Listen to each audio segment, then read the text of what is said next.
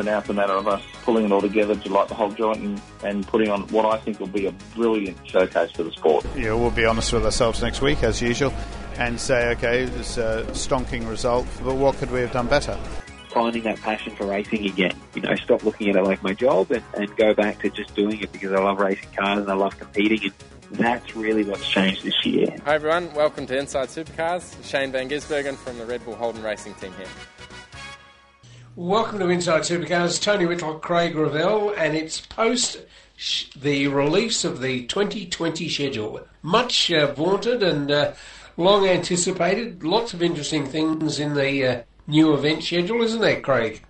Yes, well, we did talk a little bit about it last week on the show, but I guess for yourself, Tony, 200-kilometre races during the super sprints right throughout the season, so as you jokingly say, you don't get out of bed for less than 200 kilometres.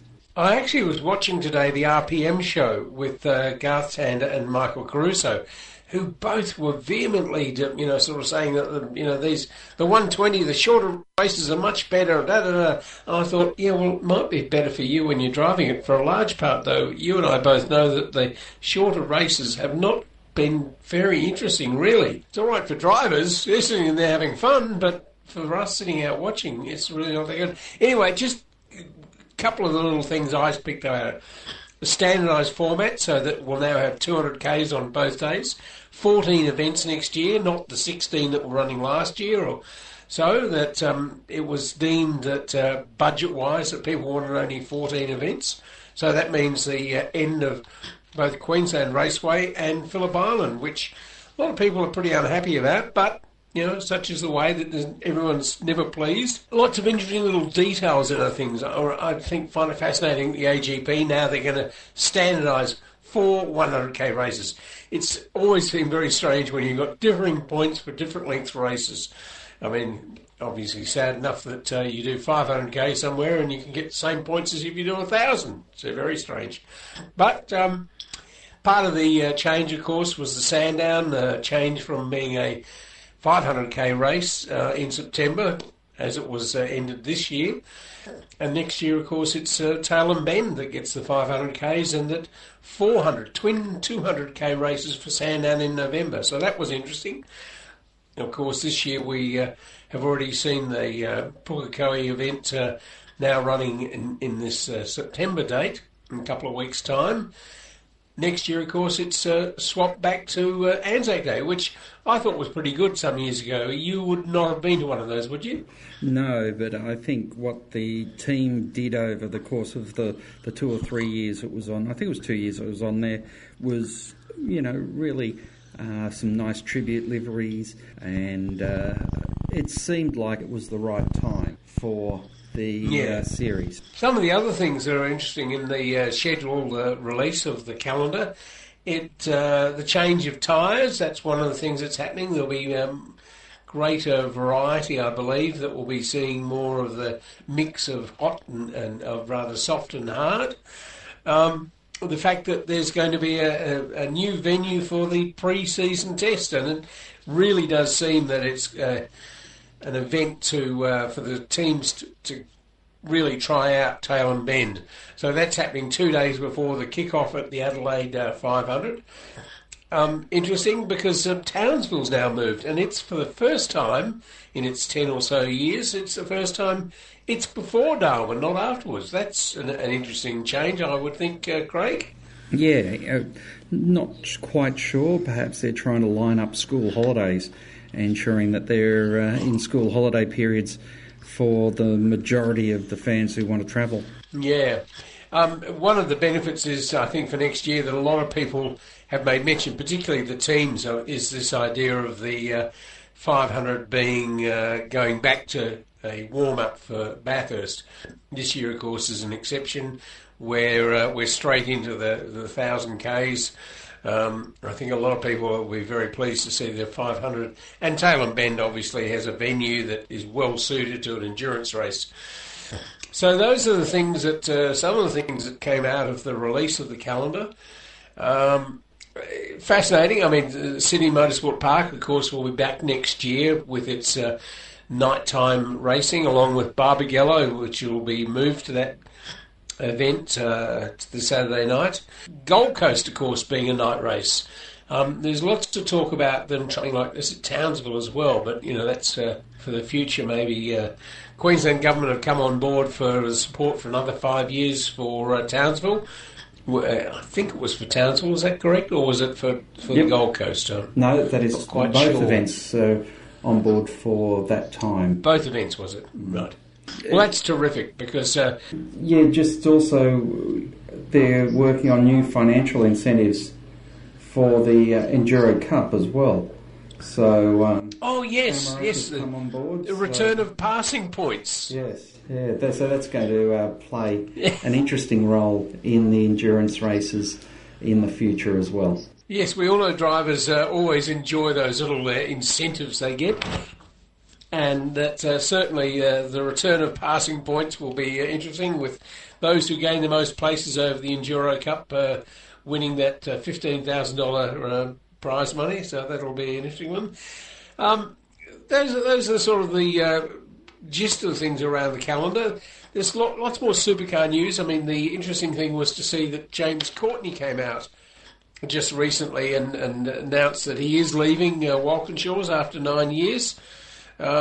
Whether he jumped or whether he was pushed, that's speculation everywhere. But as part of that, of course, is the news about Chas Mostert and him joining. That's the popular belief that he'll be joining Walkinshaws to run one of their Commodores. It's hard to believe that you'd actually jump out of a Mustang to go into one of them, but anyway, so be it.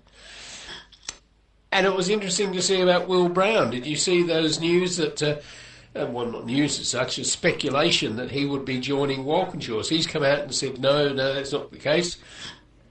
He, of course, had one of those weekends that he's done a number of times this year in TCR, driving the one of the Hyundais.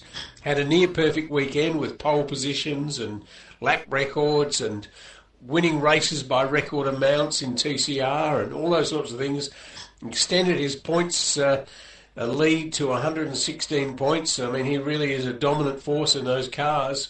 And you can see many reasons why someone would want to put him into a supercar in the main game, but he's saying that he'll only do it, if the time is right. So it's a fascinating development. He's definitely a man who enjoys his motor racing. He's a great guy to speak to, as I said, full of confidence, and he's got that steely determination that he wants to be in the supercars main game. Now, Tom Howard's story is an interesting one. A lot of rumours floating about that second seat. Will Scott Pye stay?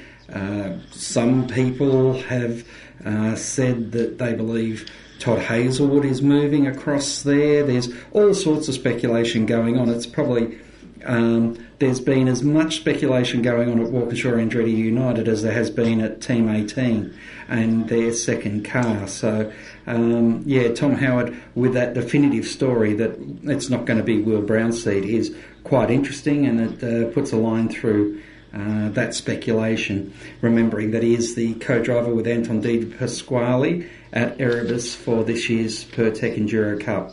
It certainly seems that the silly season is starting to warm up a bit, and it'll probably get a lot hotter before things all pan out for next year. But you had an interesting time at Tailem Bend. You had a good time chatting with Paul Glover, the Supercars media tyro, who gave you an insight into his job and his business. Yes, in the interview after the break, you'll hear how he... you'll hear about how he got to supercars and a few of the more interesting jobs that he's had along the way, and then he talks about his philosophy of being a media manager and how he balances up the role, as it has a couple of different facets to it, which you'll find out more throughout the course of the discussion. So after the break, it's Paul Glover of Supercars Media. Each week, join the Inside Motorsport team as they look at all the news from across Australia and around the world. Still a bit in shock. Thanks everyone. Dissecting the sport with interviews, news and opinion. Got to put money back into the sport at the lower levels to develop the kids and bring them up. You can't rely upon good luck. for Daniel Ricciardo's old man to have found a few mates that tip some money in and send him overseas. There actually needs to be a structure. Inside Motorsport broadcast on community radio and online at sportradio.com.au. The views expressed on Inside Supercars, including the panellists and guests, do not reflect the views of the network, Thunder Media or Sport Radio. Any publication or rebroadcast of the show without the expressed written permission of Thunder Media is strictly prohibited. Dick Johnson from DJR Team Penske, and you're on Inside Supercars. Paul Glover's the media manager for Supercars. 3 years in the role, Paul. How have you enjoyed motorsport and this Supercars experience? It's been fantastic. It's been a great ride. It's something that I never thought I'd end up in. Working as a journo and stuff like that, you never really think you'll end up working for a sport that you don't really follow as a kid, but I love it, big fan I guess now, and enjoying every day. So you were born and raised in the Gong, so how do you get from being in Wollongong, Steeler country, Illawarra Hawks and that sort of core sporting interest to make your way through the path? I started out at uni. I was studying journalism. At my first job, I had to, as part of my degree, do work experience. And I was that uni kid who still worked at Macca's at the time. So my parents joked that I was the oldest Macca's worker in Australia. I think I was like 21, 22. Don't like people knowing that, but I'll put it on the podcast. But I was at Macca's and I was, looking for, I decided media was what I wanted to do. Always grew up, writing fake match reports for my inline hockey team when I was 11 years old, and writing newspaper articles for the school newsletter and stuff, and just loved kind of reporting on sports. So I knew that's what I actually wanted to get into. So I started studying sports journalism through Southern Cross Uni, and part of that degree I had to do work experience at a media company. In Wollongong there's not too many outside of Win News, obviously a few radio stations, Illawarra Mercury, and I wasn't really sure which path I wanted to go down. So it was actually a Christian radio station, which was the first to come back to me, and it was a shed out the back of a church that said, if you're keen to come and join our newsroom, we've got a pretty experienced ex-ABC journo here, happy to help you out. So that was where I started, which a bit interesting. When you're still 21, 22 years old, you're still partying with the boys, and you rock up to a church the next morning pretty dusty to read the news. It's probably not the smartest thing you'll ever do in work experience, but no, I kind of started writing sports news, and from there the commercial radio station in Wollongong picked me up, I-98, and that's where it all began. So working through radio and in the newsroom, but that moved you into the big smoke, into Sydney? Yeah, so I was working at I-98 and their sister station, C91.3 in Campbelltown, so driving an hour at 3 in the morning up to read the sport for them. I was just taking every casual shift I could. Everyone knew at the time, working in media, you had to take what you could to get a full-time gig, and that was the way it was back then. And so I was working 7 days a week, essentially getting up at whatever time I had to and working whatever hours I had to, and decided, I wanted to try a bigger challenge than the regional station. So a job popped up at 2GB, and I was lucky enough to get it. So I went up and worked with Hadley and Mark Levy, who's now Macquarie Sports Radio. He was, I was with him in sport. We shared the sport reading, so I was doing Monday night footy and weekends, continuous call team. And it was a short gig because I then got pulled out of that job, Win, in Wollongong in TV, even though I thought I had a head for radio, needed a sports guy on TV. And I was good mates with the news director at the time, and he just said, if you're interested, I'm desperate. And through what I thought was good money in journo days, he threw that back and, said it was an opportunity. It was moving home at the time. I was, missing the family, commuting to Sydney all the time. So, and TV was always where I wanted to end up anyway. Sports reporting and TV was always what I wanted to do. So, took the opportunity to go to Win's flagship back in Wollongong, doing sport and general news, and that's where it all kind of kicked off. And, in terms of motorsport, I remember some of my first stories were talking about Damien White in the Utes and stuff like that. So I always knew about it, and Bathurst being a Win station, I always, saw the pre-Bathurst hype and what was going on. So it was always something that was ticking over in the background that I enjoyed and I liked, and I was like, wow, they do this well. And so, that was, I guess, my first foray into supercars and, what happens on a track. Was this pre or post the Rugby League Super League split? This was definitely post. So I look old, but I'm not that old. So this was around 2007 or 8. So I was working at Win. I think I started in radio 2005, something like that, and then came back to 2008, 2009, 2010 is when I was in the 2GB Win phase. In 2010, I was there for the Dragons winning the grand final, so I was definitely in TV at that point. How did you then decide to make the jump from journalism to the public relations role? So, money, it's the easiest thing you can say. It's honest, and I don't mind saying it. You know, as a journalist, the wage was literally less than half what I got offered for a communications job. And at the time, I'd been a journalist for 5, 6, 7 years, and Win had the relationship with Nine, and it was kind of a natural progression to go from that Win role to a metro kind of city like a Brisbane or a Sydney, work for Channel 9, and that opportunity was there. It was sitting in front of me.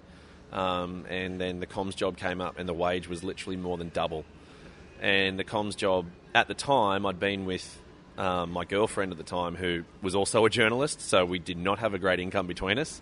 And we kind of sat down and said what we wanted in life. And, you know, we wanted to get married and, you know, have a nice big honeymoon. We wanted to start getting into the property market because property was booming. So I made a very honest decision that as much as I loved journalism and I loved working in TV and radio, I loved everything about what I was doing, it was just one of those ones where I said, you know, this money is sitting in front of me and it's a different path. And, you know, being a sports media manager and stuff like that was always something that I knew of, and I thought, you know, long term was something I'd progress into.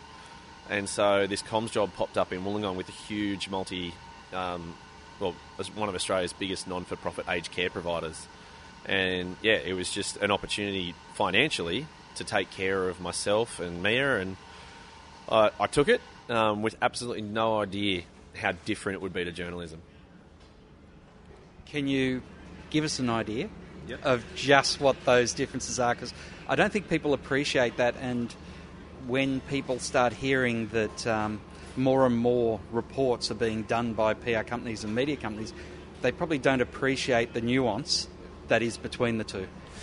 Yeah, when I jumped into an aged care role, which is so government based and so strategic, and so everything that you do in that role, every word you write in a media release, everything that you do, similar to, I guess, how a journo writes a story in a court report and has to make sure that they're not going to get sued.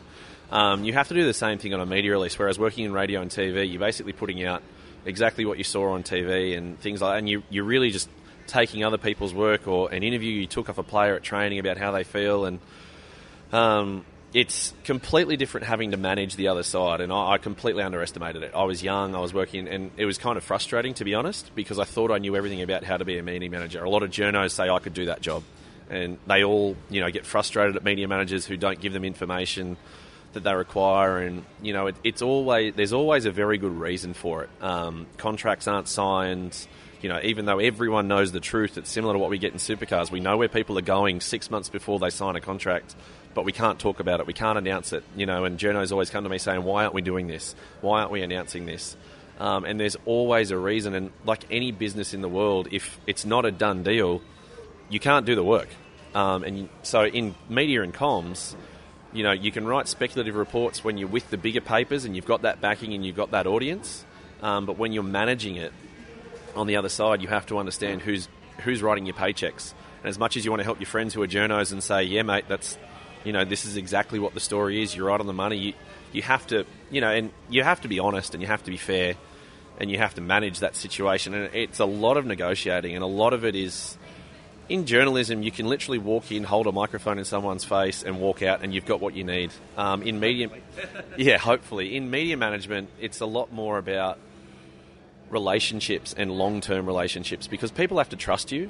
As a journalist, people don't trust you. They're always cautious, but, you know, especially athletes. Whereas when you're the person managing the relationship, you really have to be that voice of reason. And, you know, working in rugby and stuff like that, everyone knew when contracts were signed elsewhere. Everyone knew when a Wallaby was going overseas. It was always on the cards. But you have to manage that, and you need to be able to, and those negotiating skills and that give and take that you don't need to have as a journalist, you really need to learn how to give an honest approach to handling that and managing that. And it's a skill of media management that, you know, Cole Hitchcock, who's our general manager of PR and comms, is brilliant at it, and he was a journo too. And it's something that if you're not honest, and if you're not straight up, and if you're not, journos are smart. And again, there's a lot of media managers who don't respect that. And if you don't respect that person who's calling you and who, has a whisper or whatever, if you don't help them with their story, it's not going to help you in your job. As a journalist, you don't have to worry about that. And I guess that's one thing you learn as a young media manager is if you don't know how to manage a relationship properly, you'll get nowhere. Yeah, and one of the interesting things that has been very slow to develop here is the understanding of backgrounding a journalist. And that comes back to the trust. Some people understand backgrounding, and some people still think anything I can say can be used against me because they just don't understand that a journalist needs information to be able to build a story. But if you just lie to them, they're not going to ever trust anything you say. Exactly, and that's and that's the thing is, I think a lot of young media managers who start out in sport, and some that have been involved with government agencies and that their job is to really withhold information, I think, and that's what businesses tell you to do a lot, but it doesn't get you anywhere, because, as I said, journalists are smart. They're not dumb people and they're cluey, and that's their job.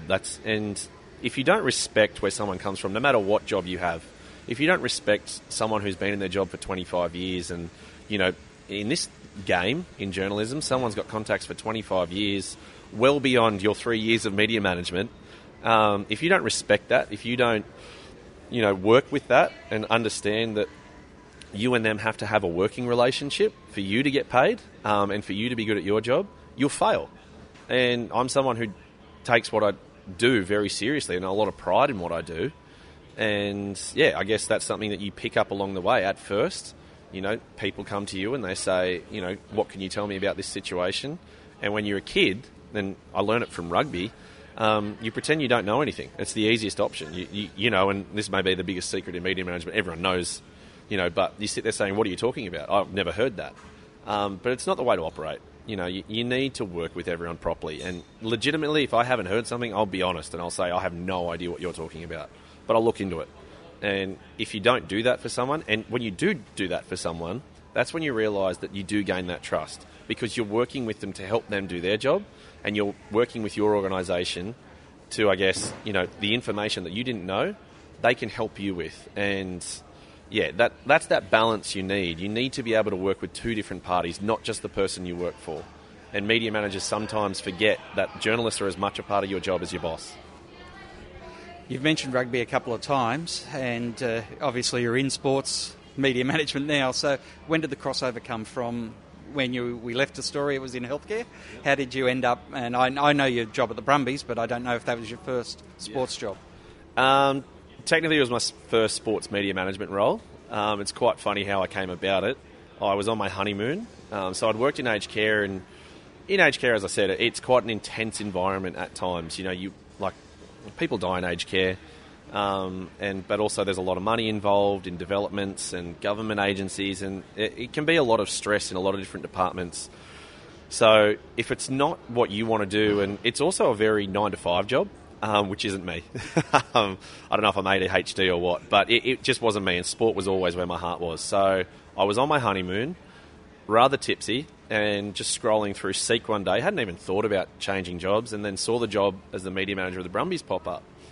And I was literally on my phone on the Gold Coast. I just got back from Hawaii, and I think the missus was having a sleep, and I was just sitting there in the sun and saw it, and I accidentally hit apply, and I didn't even know what my resume was, what it looked like that was connected to my Seek profile on my phone, because I just downloaded the app, I think, that day or whatever it was. And anyway, I'd accidentally hit apply without writing a cover letter. It was so, not on the money. But my resume was pretty strong at the time. I had I-98, Win. I had my show reels on there, which their whole staff watched and laughed at, which I didn't even know I had on there. But, and I had the 2GB background. I'd worked in comms, and I obviously had a pretty good contact database across the Win network, which was strong in Canberra, Southern Cross Austereo, through my wife, friends I'd met along the way through 2GB, blah, blah, blah. So yeah, I was pretty tipsy, accidentally applied for a job, and a day later the CEO called and said, it's pretty much yours if you want to come down and meet me. We can have a chat, run through it, you can see if, what it's like, but, like the cut of your jib type chat. And I was like, I kind of had to remember what he was talking about, and I was like, oh, all right. So anyway, the next week I drove down to Canberra, met with him, and it was just one of those things where, like anyone, you kind of walk in, you feel comfortable, and I was like, I like this. And so I'd never left Wollongong. My wife always complained that I was going to stay there my whole life. I didn't mind it too much. All my mates are there, and yeah, we made the decision to move to Canberra, and so I took up the job as media manager at the Brumbies. Now, what you probably didn't know at the time, and many of the listeners wouldn't know, that the Brumbies, pretty much around the time you've walked in there, got embroiled in quite a nasty real estate scandal, and you're the front line for that. Yes. That was the day. I thought these were behind me these days, Craig. But, yeah, no, it wasn't. So my first week, I walked in the door, my first game, I think my first day was like a Wednesday or Thursday. We had a Saturday game, which was Richie McCaw and Dan Carter's last ever Super Rugby game. So my first week on the job, we had a full house at Bruce Stadium, which doesn't happen anymore. But walked in the door and had that and saw two of the greats of all time. And I was like, this is pretty good. Then we flew to Africa on the Monday for a semi-final, so I went to Cape Town. So I was like, this job is fantastic. A few months later, it changed a little. Obviously, there was some things going on at a board level, CEO level, which wasn't fantastic at the time. And, there's a lot of stakeholders involved. It wasn't obviously an internal thing. It was... people can call it the Canberra Mafia, whatever they want. It was what it was. It was a situation that was, some parties were trying to do one thing, others were trying to do another thing, and I think everyone had the right intentions, but it didn't end nicely, and we were actually in Africa at the time. And another, if you want a good story, what happened was the board and CEO parted ways on our one night off while we were in Africa on a 3-week trip. And to say, again, I don't like sounding like an alcoholic, but I had a lovely night out with the team, with the guys who all worked there, and we'd had a great night, very late, and I woke up to 75 missed calls, and I was like, oh no, what's happened? And anyway, I called, and most of them were from the chairman at the time, and so I called back and I spoke to them, and they said, can you put together a media release? We've decided to part ways with the CEO. And I could not see out of one of my eyes. But I've never written a more concise, clear, direct media release in my life than sitting in, what was it? I can't remember, but I was sitting in a hotel in Cape Town, one-eyed, looking at my computer screen, and did what I had to do. We got it signed off, and then the word went out, and then the phone calls really started, and boy, was that one fun day. But it was a sad situation for what it was, because, as I said, I think everyone involved had the right intentions. It just they couldn't agree on things, and so it ended pretty badly for some, and unfortunate, because everyone involved, I thought, was a good person. They just didn't agree, and so managing that was awkward, because we had a CEO who, as part of an injunction, wasn't allowed to do certain things in the business, and the board wasn't allowed to do certain things, and it just wasn't operational. And, we'd sit there every day in the office kind of thinking what's going on. And then the other part is you're trying to manage a very well-oiled machine of a football team who's getting asked constantly what's going on, how do you feel? And it became monotonous. As off-track or off-field incidents always become, the players are always the face of it. The athletes are always the face to the media. Especially when the board and the CEO can't talk. So managing that was, it wasn't difficult, because they were all mature and they were great to deal with, the Brumbies, great players. I can't speak highly enough of Stephen Larkham and everything that was there when I was there. They all managed it really well, but you get sick of it and you just want to concentrate on footy. That's their job. They're not paid to talk about corporate bullshit, essentially. So, that was one thing, is trying to keep them, hey mate, can you come and do media? We need you to talk about the game this weekend to help us sell tickets or to promote it, blah, blah, blah. And then all they're getting asked about is what's going on at a board level. But they all managed it really well, and we got through it at the end. And as I said, it was an unfortunate situation, and everyone came out the other side of it eventually, and it's all worked out for everyone, but it was ugly. Had you had a crisis management situation like that in the healthcare job before? Yeah, I had one, and being a a senior journalist, I guess, at Win, I'd been through some horrible incidents, some terrible stories that stick with you for your lifetime.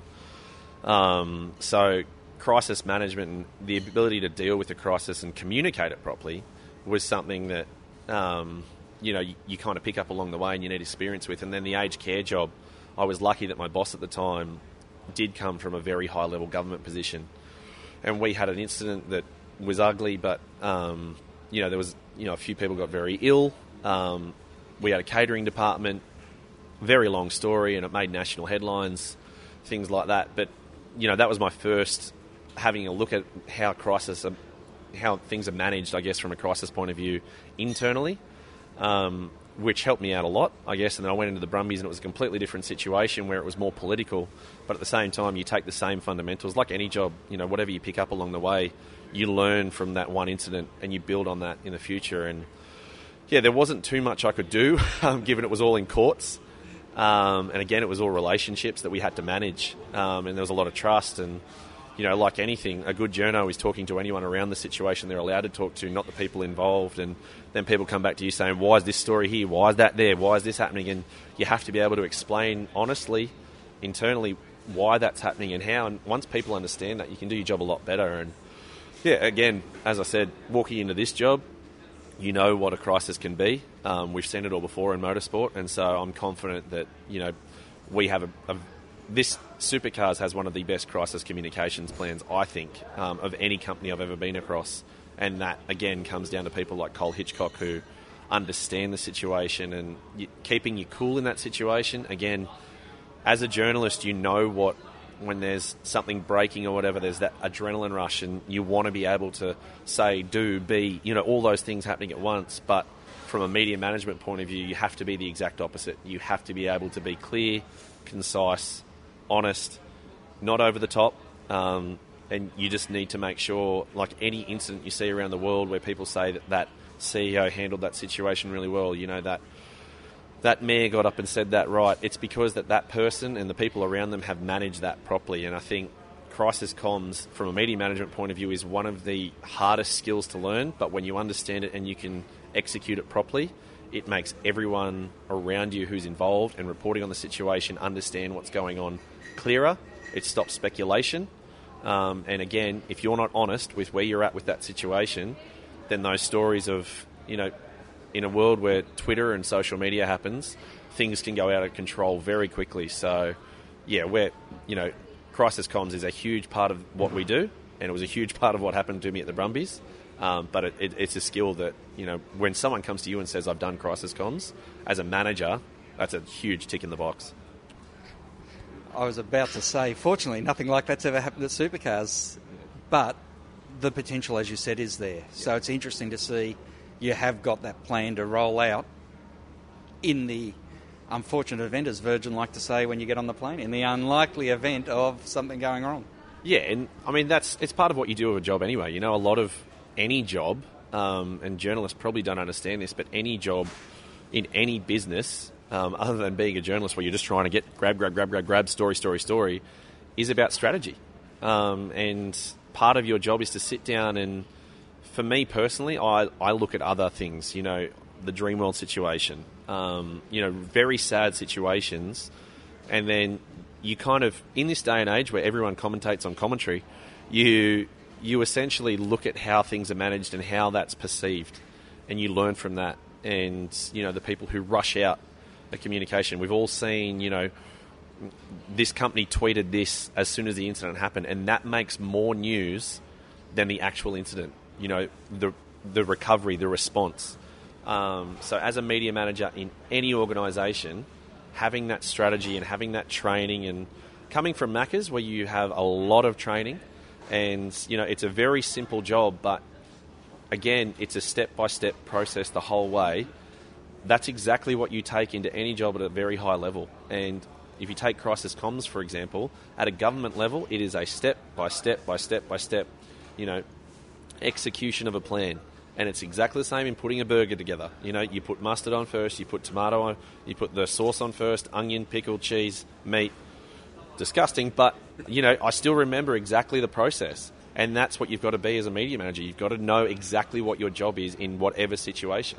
So, yeah, I guess, there's skills that you pick up over your time in work. And as I said, if someone has that skill, you tick that box and say they know what they're doing. Indeed. So after the break, it's back with Paul Glover. Each week, join the Inside Motorsport team as they look at all the news from across Australia and around the world. Yeah, I mean, it means a lot. Through the years, a lot of reference this race as one of our majors. 600 miles around here is no easy task. We're able to beat the 211 boys and meet Anthony Begley in the final, which we were able to take the win off him. So it was a great weekend for the Rapstada family. Inside Motorsport broadcast on community radio and online at sportradio.com.au. Join in the conversation. Post your thoughts on our Sport Radio Facebook page. Hi, I'm Macaulay Jones. I'm from the Cool Drive Racing team, and you're listening to Inside Supercars. Supercars being a domestic series with interest overseas, obviously, has got its own strange journalist that you're wrangling, but you're also wrangling your internal stakeholders, which is your team at Supercars, and then you've got these other 24 cars, which works out to be, 13, 14 teams that are doing their own thing as well. How different to the Brumbies job is the Supercars job? There's similarities in many, many ways. So one of the reasons when I sat down with Cole, I ended up on the Gold Coast from the Brumbies. I love my job at the Brumbies. My wife got a job at Channel 9 on the Gold Coast, and, I had a decision to make. And your wife or a job in minus 4 degrees, it's, especially on the Gold Coast, it wasn't the hardest decision. It was hard, though, and I didn't, necessarily want to leave when I did, but, it was the right thing for us as a family. And so, yeah, I ended up on the Gold Coast, and I sat down with Cole, and we had a lot of the same contacts. We had a lot of the same ideas on, how to do things. So having that bigger family, that wider family is something you always have. The same journalists come to the same things. They all know the same stories. They all want to talk to the same people. The difference would be that we as a unit, the journalists, the teams, Supercars, are a travelling circus, and we go everywhere together. So, as I touched on earlier, that you have to be honest, you have to be, you have to work with those people so much more, I guess, in Supercars on a face-to-face basis. You can't hide behind emails and, oh, sorry, I missed your call, mate, which is a skill of a young media manager, trust me. But, all that type of thing you can't hide behind because these people are in the room next to you. And if you cannot be honest with that person, you'll fail miserably in this job. And so I think we do a very good job between Cole and myself and Bella, our team, and our senior executives, of making time for journalists and being honest on where we're at with certain things. And yeah, I guess, because we're so close and, we're spending 3 weeks apart, you spend half your time, learning, asking people how their family is, how was their house move, going up and down the paddock. It's the drivers as well. As you said, we've got 24 drivers that we have to manage. We travel with them to launches. We spend nights in hotels with them. We get on the piss with them. They don't really drink, they're wusses, but I'm sounding like an alcoholic with all this drinking. But, we do sit down and have a few drinks with them. Well, you were a journalist. That's true. We do sit down and have dinner with them. Like, it's a human thing, you don't... I guess another key point as being a media manager is never think that someone isn't just a human with an extraordinary talent or job. That these people aren't extraordinary humans. They're people who work their ass off to get to where they are, no matter who they are. If you're managing talent, there's a reason they are where they are. And you have to, again, respect that. But you can't go in, wide-eyed and celebrity and thinking, oh my goodness, there's, such and such. There's Jamie Whincup, the 7-time champion. You treat him the same way you would anyone else you ever meet or anyone else you ever work with. You give him respect. You don't walk in and, because you're the media manager, say, hurry up, you've got to get to podium. You give him respect. And same with Scott. You treat, the rookie the same way you would that. You don't know them when you walk in the door, so don't act like you're their best friend because you've read about them on Wikipedia. If you want to be a good media manager, be a good person. Just be genuine. And yeah, that's something that, across this board, given we're away 15 times a year together, if you're not that person, if you're not kind, if you're not honest, if you can't work together for 4 days at a time at a track, and then when you're away from work as well, then you're going to fail. So what's good about this job is we do our work together, all of us, but then we do, as we're leaving at the end of the day, You know, we're sharing a laugh. We're talking about kids. We're talking about dogs. We're talking about whatever. And it's not really all motorsport. Motorsport is the only thing we have in common. So, in that regard, it's very similar. It's very different, I guess, to rugby, where you are just part of one team. Whereas this one, the way that our business works with 15 events, you know, the travelling media that comes to everything, it's enjoyable, and it's something that, you know, I love doing. And it's working in 3 different aspects of the media management landscape. You're working as the overarching, face or conduit, which means CEO, board, all those sort of people.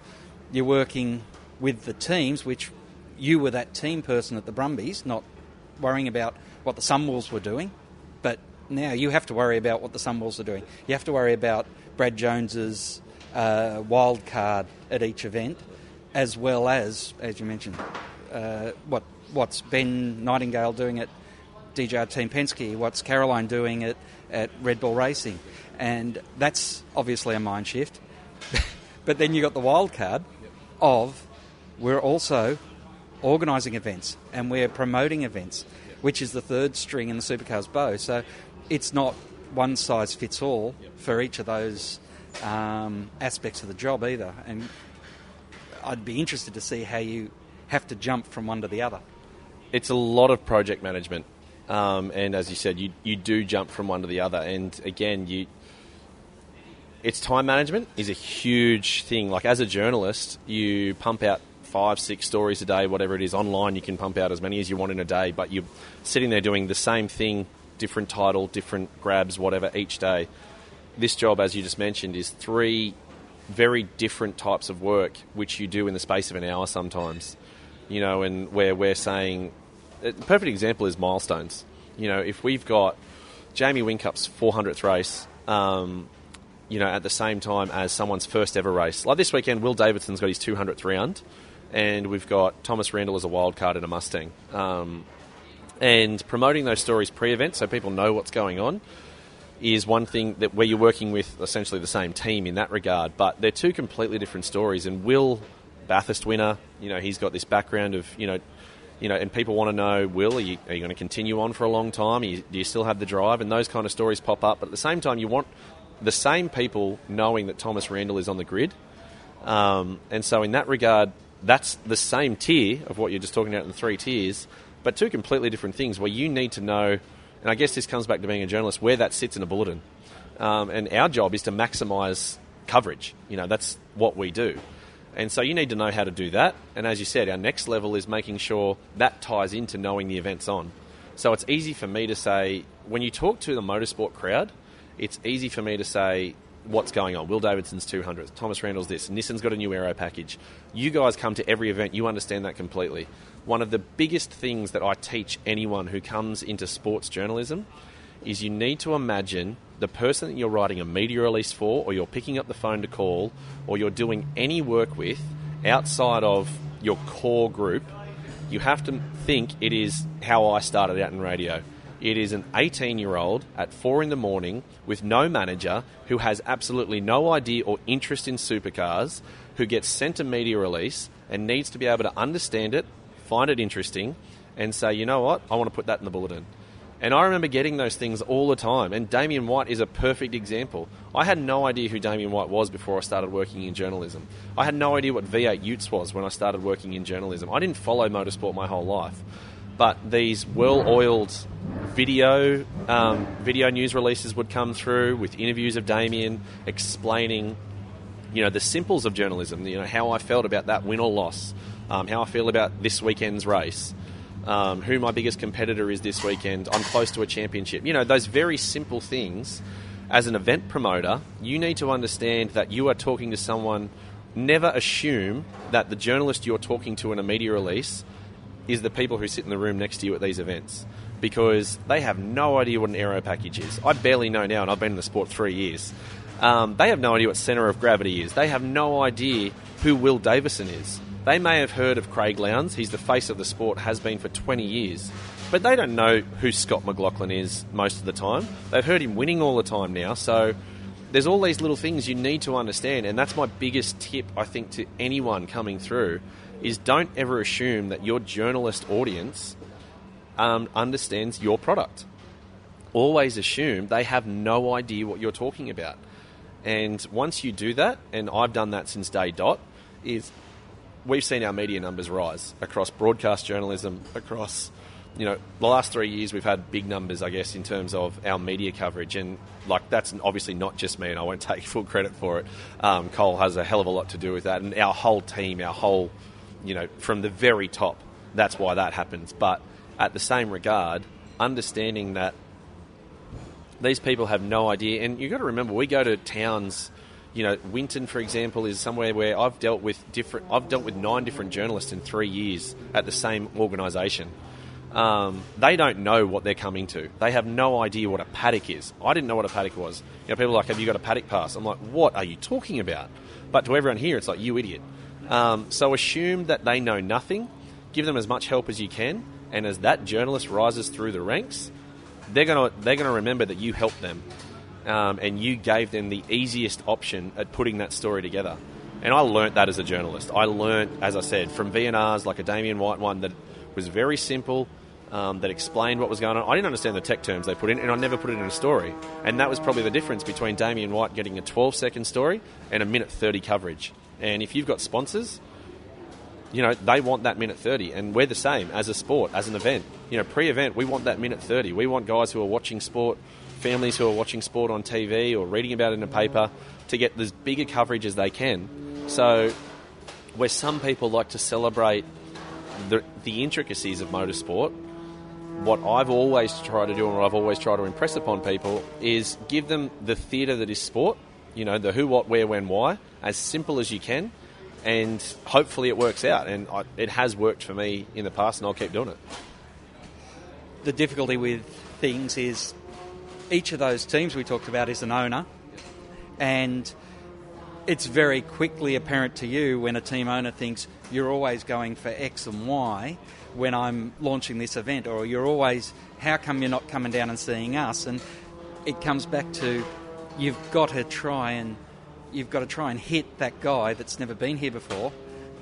And without being rude, James Golding is going to be a very hard sell to get you a minute and a half.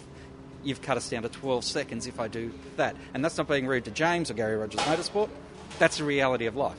Yeah, and people, again, sport, as much as you want to celebrate what happens in, the battle between 14th to 17th or 14th to 24th, all people care about in a newsroom is who won and what it looked like, and grabs from that person.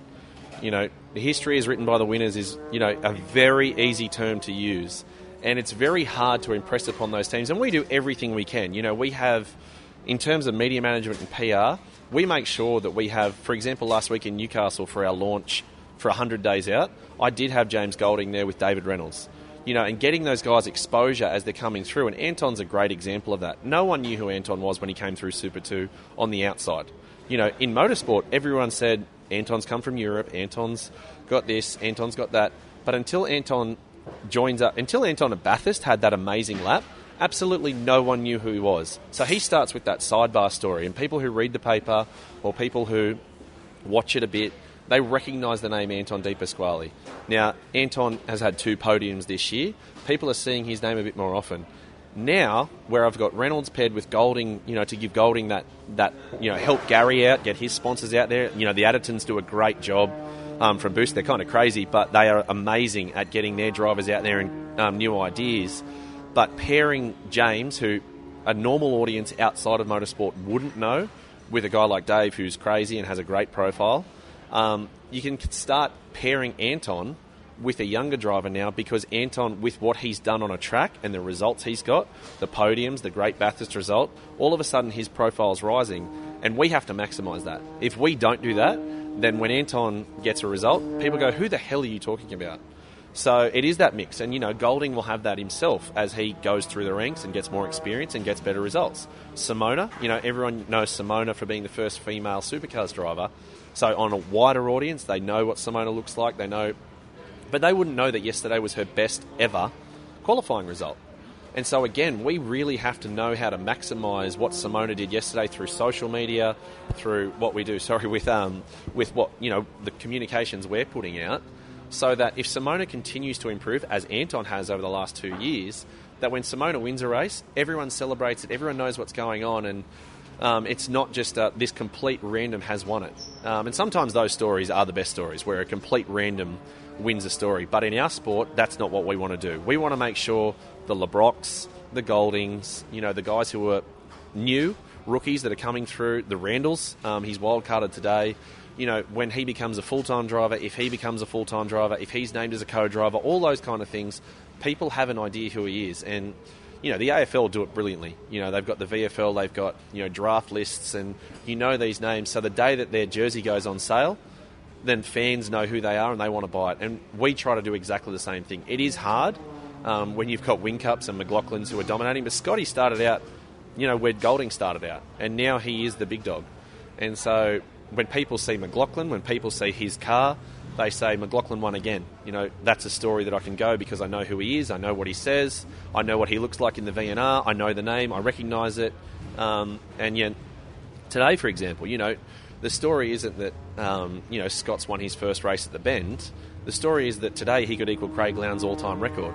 So identifying Scott with the face of the sport, arguably behind Peter Brock, is something that we've seen this morning, a lot of coverage with journalists who are sitting there saying, you know what, I want to see how Scott goes. And another point, I guess, is that a lot of people see their audience as the wider audience. As a media manager whose job it is to talk to journalists, the journalists are your audience and they do the work for you. And if you can make the journalists interested, they'll make the fans interested. And that comes back to that respect thing. You have to understand that what they're doing is great for your sport and they're good at what they do. So don't underestimate them and don't ever assume that sending them a vague, three-liner, Scott McLaughlin won at the Bend, here's 1, 2, 3, is going to help you. You do the hard yards, you have the good relationships, and you connect the dots, I guess, with, the stars to the new guys and whatever, and it seems to be working. Pareto says 20% of your journalists are 80% of your coverage. And that's a fact. Fairfax, News Limited, 7, 9, 10, ABC, SBS are probably less than 20% of the journalists signed up for Supercars.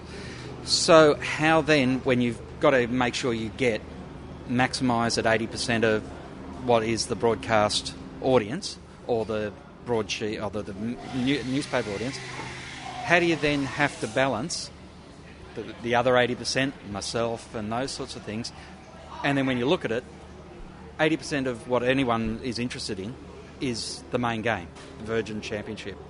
But you now, since you've been here, have got Super 2 and Super 3 all needing that ladder to be able to help them move forward. And again, that comes down to understanding where someone starts. As I've always said, and as I've said probably about 30 times, I'm sorry, but as I've said here, you always respect that your journalist, understands the situation and you can help them with, what's going on. So I don't treat, the guy who's working for, Auto Action or V8X this weekend, anyone who's sitting in the media centre this weekend, I'm giving them as much information as I'm giving News Limited and, those guys out there, because it's all the same, as you said, 100% of your audience. You don't play to 20% of your audience just because that's where your numbers are. Because sometimes you have to, just make sure that everyone gets the same information across the board for you to get the coverage you need. And we get a lot of good numbers out of all the motorsport websites, which means a lot to us as well. It's not just the big broadcast.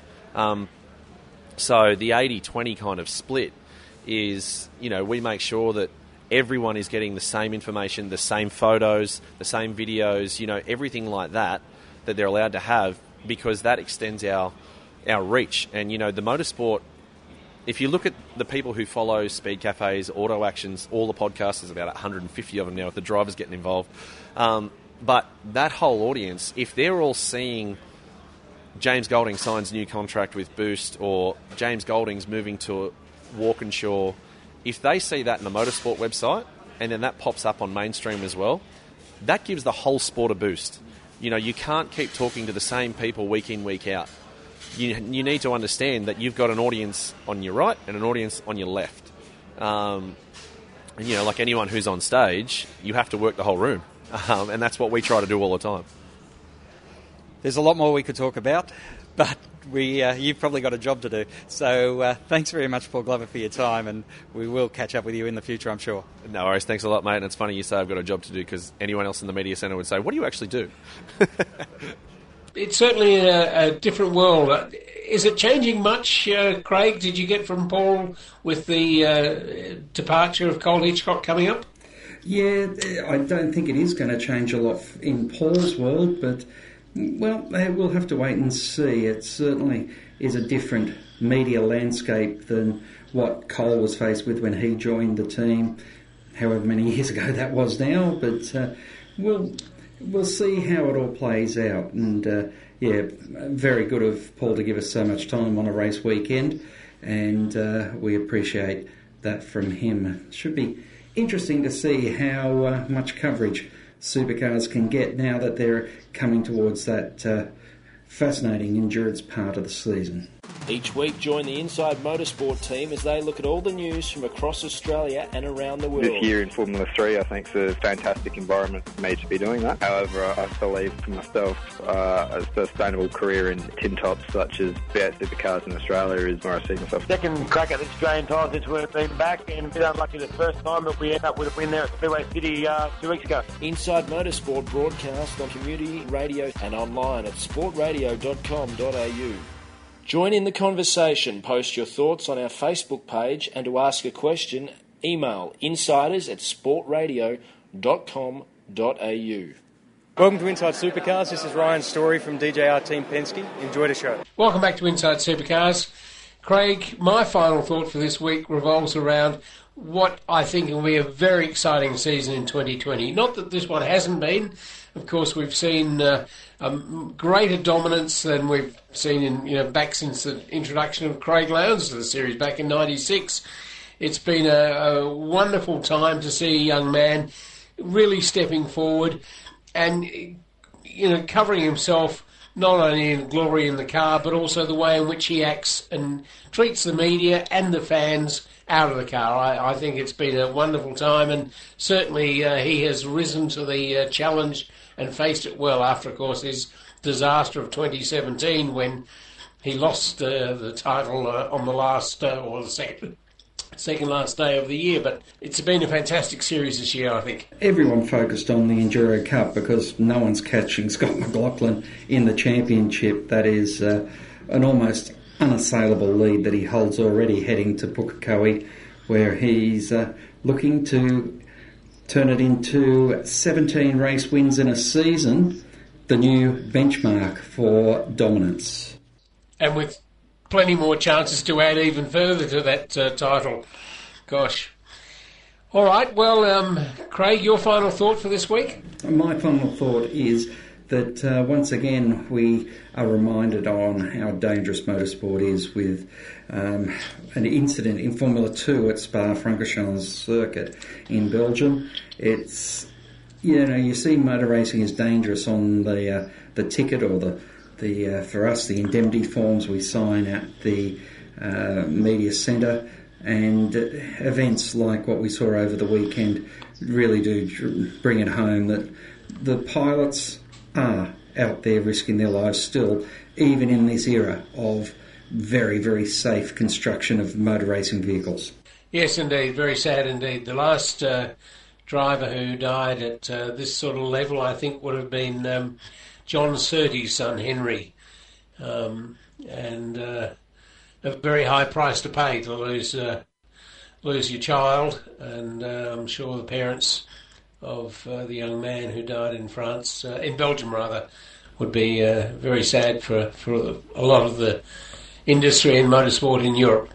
Well, that's it from Inside Supercars this week, and we get ready as New Zealand looms up only a couple of weeks away. So that's all from me. And good night from him. Inside Supercars is produced by Thunder Media. Tune in next week for more at sportradio.com.au or lock in the podcast on your iTunes or mobile device. Search Inside Supercars.